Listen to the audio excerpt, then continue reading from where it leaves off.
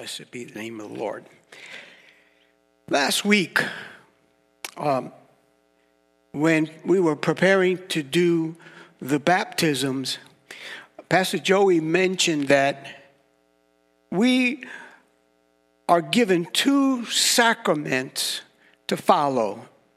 As the people of God, we've been given baptism, and we've been given the sacrament that we call communion. Now, by definition, a sacrament is a ritual or a ceremony that needs to be followed. That's what the word sacrament simply means. And so the ritual or the ceremonies that we are called upon in the New Testament to follow is, number one, baptism. Baptism is a public declaration that you have put your faith in Jesus Christ. It is not something that is optional. It is something that is mandatory for every single person that has, in fact, embraced Jesus Christ as their Savior. We are supposed to have a public moment where we go into the waters of baptism, and all that symbolizes, just a public proclamation. I am now a Christian, a follower of Jesus Christ. And I can say this, you're never really a true follower of Christ until you're baptized. So if some way, somehow you have made a decision to embrace Christ as your Savior, and you have not yet to be water baptized, and I really want to encourage you, the next time we have that, make sure you sign up and obey God's word in that regard. Now, communion, that now proclaims why we have in fact put our faith in Christ. And today, I want to take a few moments to walk us through and remind us of why we have in fact put our faith in Christ and why we want to take part in communion, which we're scheduled to do in this service toward the end, and honoring the Lord Jesus Christ. My thoughts come from 1 Corinthians in chapter 11, and beginning in verse 23. Listen. For I pass on to you what I received from the Lord himself. On the night when he was betrayed, the Lord Jesus took some bread and gave thanks to God for it. Then he broke it in pieces and said, "This is my body, which is given for you. Do this to remember me."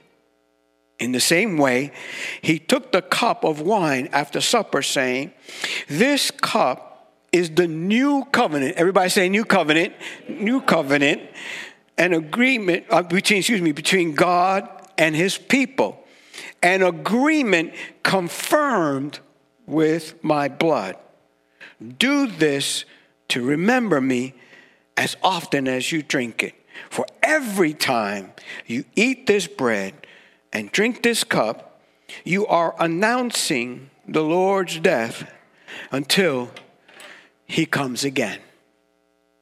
So communion, which again we're going to take part at the end of this service, it represents the sacrifice of Jesus Christ on the cross of Calvary, which ushered in this new covenant that we want to look at.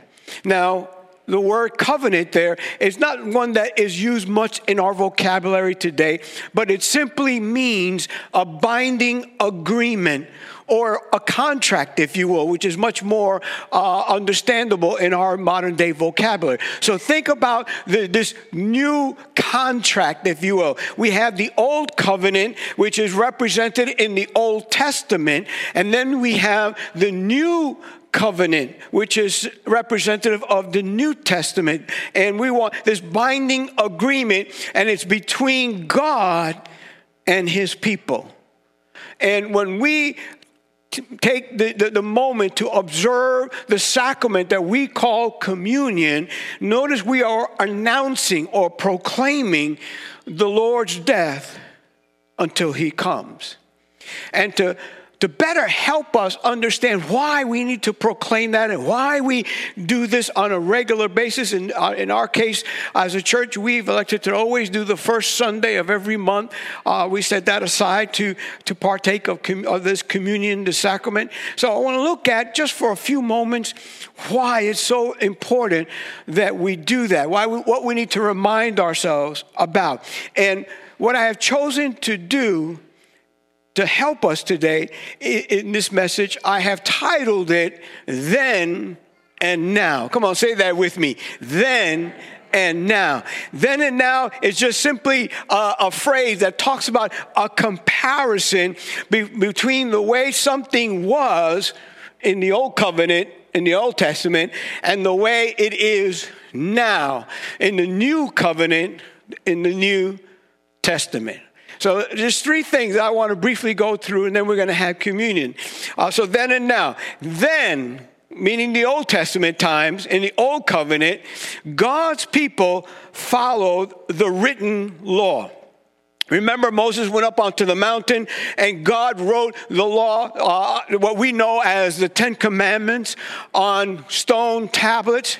And then later on, he gave Moses the rest of the law. And Moses then gave that to the people, and they were to follow every bit of that written law. That was then. Now, the Bible tells us that we, as God's people, we follow the law that is written in our hearts. Listen to what the Bible says. Hebrews chapter 8, verse 10. But this is the new covenant. Everybody say new covenant. New covenant.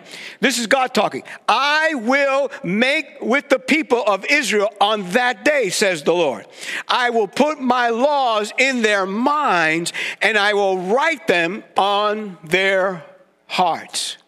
So in the Old Testament, then the law was written on tablets of stone and thereby transferred over to scrolls, and the people had to follow it. That God said, that was then. But now, here's the new covenant I'm going to make. Here is the new agreement that I have with my people, is I am going to write now, not on tablets of stone. I'm not going to write on paper. I am going to write right on their hearts. And this is speaking about the work of the Holy Spirit, who dwells within us when we embrace Christ as our Savior. In other words, the Holy Spirit now gives us understanding, because God said, look, I will write my laws on their minds. So in other words, what the Bible is teaching us is that the Holy Spirit now writes God's word in our minds and in our hearts. And what that translates to is, it's the Spirit of God that gives us understanding about God's word and God's law, if you will. It's the Spirit of God that not only gives us understanding, but then transforms us by causing our will to yield to Him. That's the heart. You see, so you have the mind and the heart, which is the seat of the emotions and your will. So you have both of them that the Holy Spirit works on. And it is that produces transformation in our life. Under then, the Old Testament, the law was given, and the people of God had to look at it and try to implement it into their life and try to obey God as best as they could. But now in the New Testament, in this new covenant, God says, I am going to write it into your heart.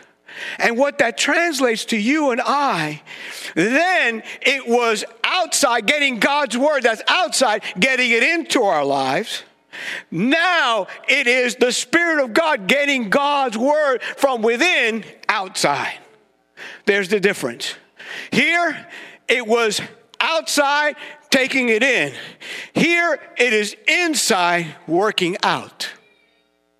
That is the difference between then and now. And the reason why that's so critical is because then there was no transformation.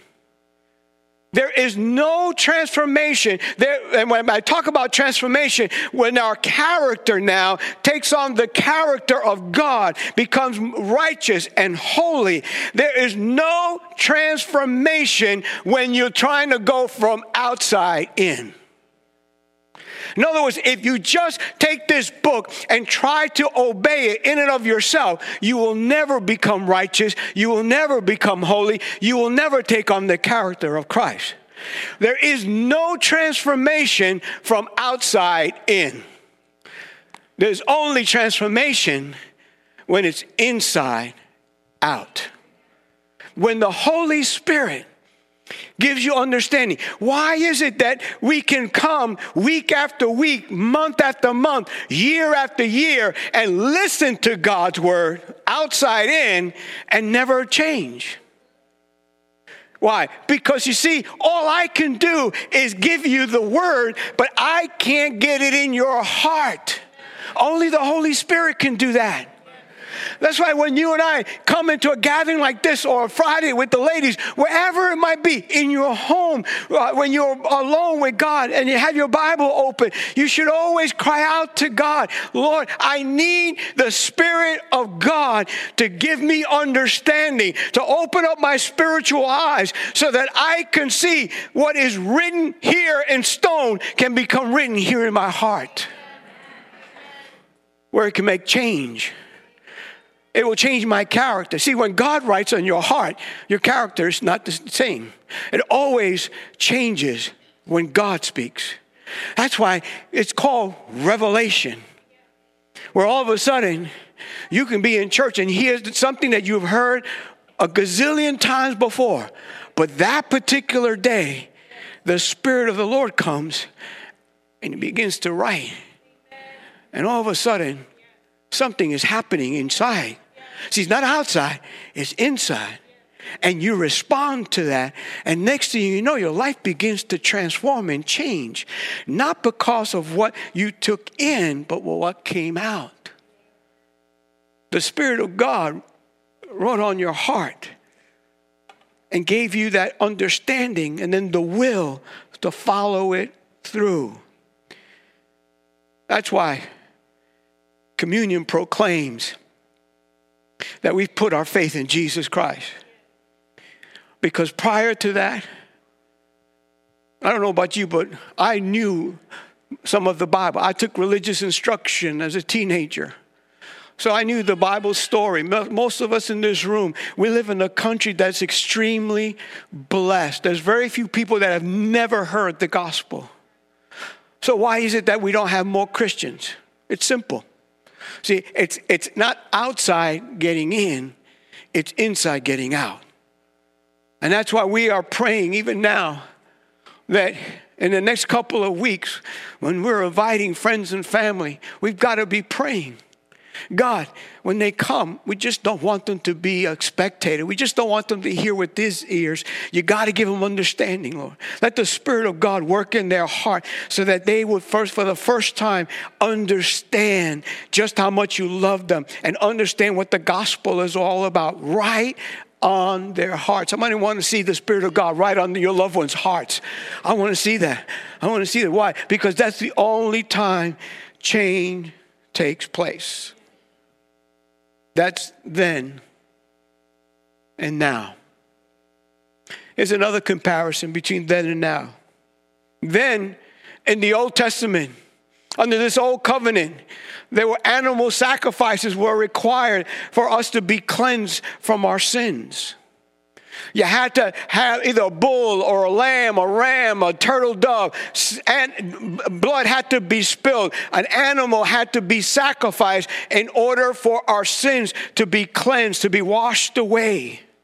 That was the old covenant.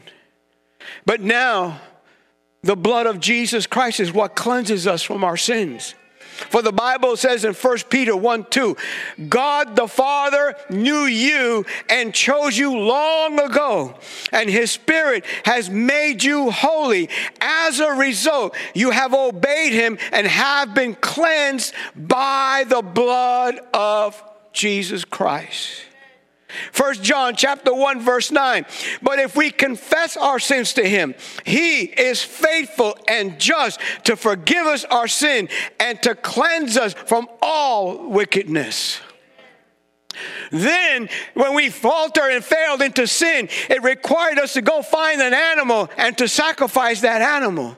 Now, because of what Jesus Christ did, his blood, which operates in eternity, which means the blood he spilled on Calvary over 2,000 years ago, is still effective today to cleanse away sin.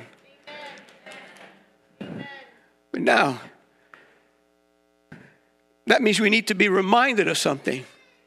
A couple of things that tend to happen to us from time to time if we're not careful. Because we can tend to think today that tears can gain forgiveness from God. Listen, as wonderful as tears are, because they express that we are sorry for what we have done, tears do not gain us forgiveness. Tears do not cleanse away our sins.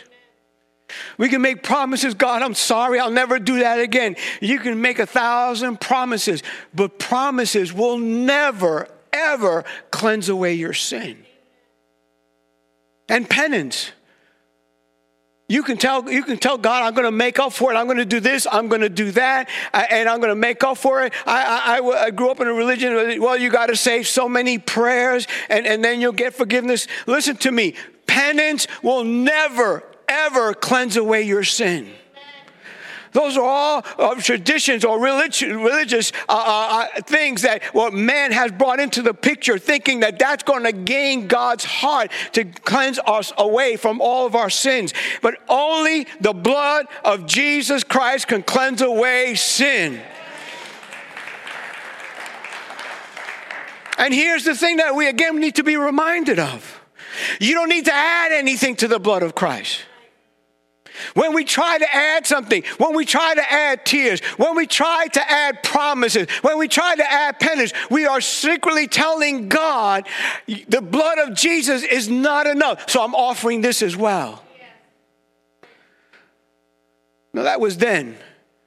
Now is the blood of Jesus is powerful and effective to cleanse away sin. And when you are reminded of that, you also don't allow the accuser to put guilt and condemnation on you. Well, how do you know that sin is forgiven? Well, do you feel forgiven? But you've done that over and over again. And so God's not going to forgive you. In other words, the enemy, who's called in Revelation, the accuser of the people of God, the accuser is always coming to you and he's trying to get us to come to a place where we now lose faith in the blood of Jesus Christ. And all of a sudden, we begin to think for a moment that confessing my sin isn't enough. When the Bible declares if we confess our sin, he is faithful and just to forgive us and to cleanse us from all unrighteousness. Listen, I am so happy today. I have failed God over and over and over again, but I thank God for the blood of Jesus Christ. I thank God for the blood of Jesus Christ. I thank God that I don't have to try to convince God to forgive me. Don't fall into that trap. Just recognize, God, I'm coming to you unworthy. And I'm coming to you simply because my faith is in the blood of Jesus Christ, your Son. That his blood is still effective today to cleanse away all of our sins. Blessed be his wonderful name. And that's why communion proclaims why we believe in Jesus Christ. Because unlike then, where I had to continue offering animal sacrifices, now the sacrifice has been made once and for all in the sacrifice of Jesus Christ and his precious blood. Are you with me so far? So then we had God's people follow the written law. Now God's people follow the law that's written in their heart. Then we had animal sacrifices were required for cleansing away of sin. But now the blood of Jesus Christ cleanses away sin. One more. Then there was no access to God. Man was not able to approach the most holy God.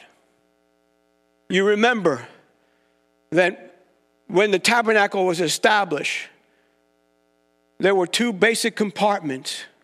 There was the holy place, and that was where all of the showbread was put in. That's where the lamp was put in, and the high priest can go in there, and the other priests can go in there, and they could minister. We learned this past Wednesday that that's where Zechariah was in when he went to offer up the incense and the things that were required in there. When the angel of the Lord met him, it was in the holy place. All the priests were allowed to enter into the holy place. But then there was the holy of holy place. That was where the presence of God was. That's where the Ark of the Covenant was. And it was separated by a veil from floor to ceiling, wall to wall. No one can go beyond that veil except the high priest, and only once a year. So basically what we're saying is, man, we had no access to God. But now you and I have unlimited access to God. See, the Bible says in Hebrews chapter 9, verse 7, but only the high priest ever entered the most holy place, and only once a year. And he always offered blood for his own sins and the sins the people had committed in ignorance, right? Now, in Hebrews chapter 10, look at verse 19 with me. Let me go find it. And so, dear brothers and sisters, we can boldly enter heaven's most holy place because of the blood of Jesus. By his death, Jesus opened up a new and living way through the curtain into the most holy place. And since we have a great high priest who rules over God's house, let us go right into the presence of God with sincere hearts, fully trusting him, for our guilty consciences have been sprinkled with the blood, with Christ's blood, to make us clean, and our bodies have been washed with pure water. So, then the high priest was only allowed to enter into the most holy place, God's presence, and only once a year, and he had to sprinkle blood going in. Now, in this new covenant, in this new agreement that God has with man, because of what Jesus Christ has done on the cross, he opened up a new way. He opened up unlimited access to God. And the Word of God exhorts us to get in there boldly, to boldly come before God. Why? Because now the blood of Jesus has given us this unlimited access to the Father. We come before God not because we are righteous, but because of the blood of Jesus.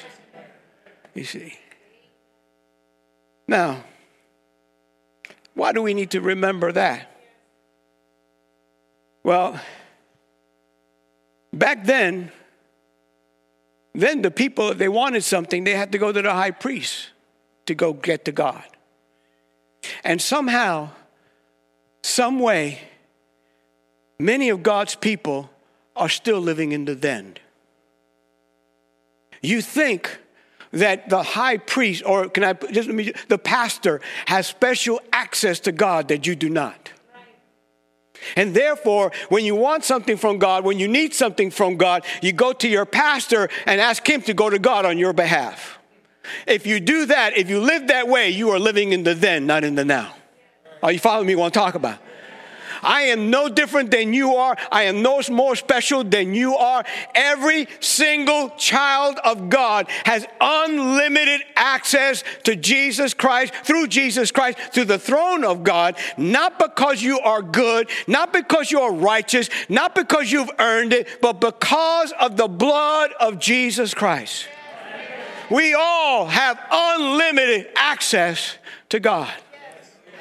And so I want to encourage you this morning, because you may feel that there are times, once again, the accuser comes and tries to convince you that you can't go to God, you can't pray, because look at how you've been living. Look at what you've been saying. Look at what you've been doing. And you think, well, because I'm not good enough, I can't go into God's presence. That's the living in the then.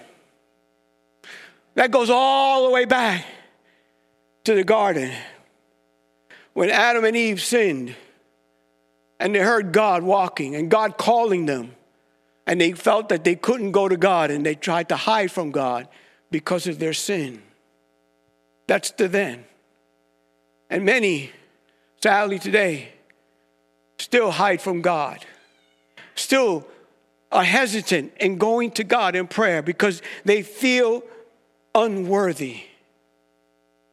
Can I give you a truth here? Listen. There is not one person in this room, beginning with the speaker, that's ever worthy to go in God's presence. None of us was born an angel. Come on, look at your neighbor and tell him that you certainly were not born an angel. And today, guess what? You're still not an angel. Some of you are taking too much joy in saying that. None of us are ever, in and of ourselves, good enough, righteous enough to enter before God's holy presence, to earn God's presence. No, we come there because of the blood of Jesus Christ. We are covered in that precious blood. Listen, when God sees you, he only sees the blood. Sees the blood. And that's why in communion, we proclaim, we announce the Lord's death.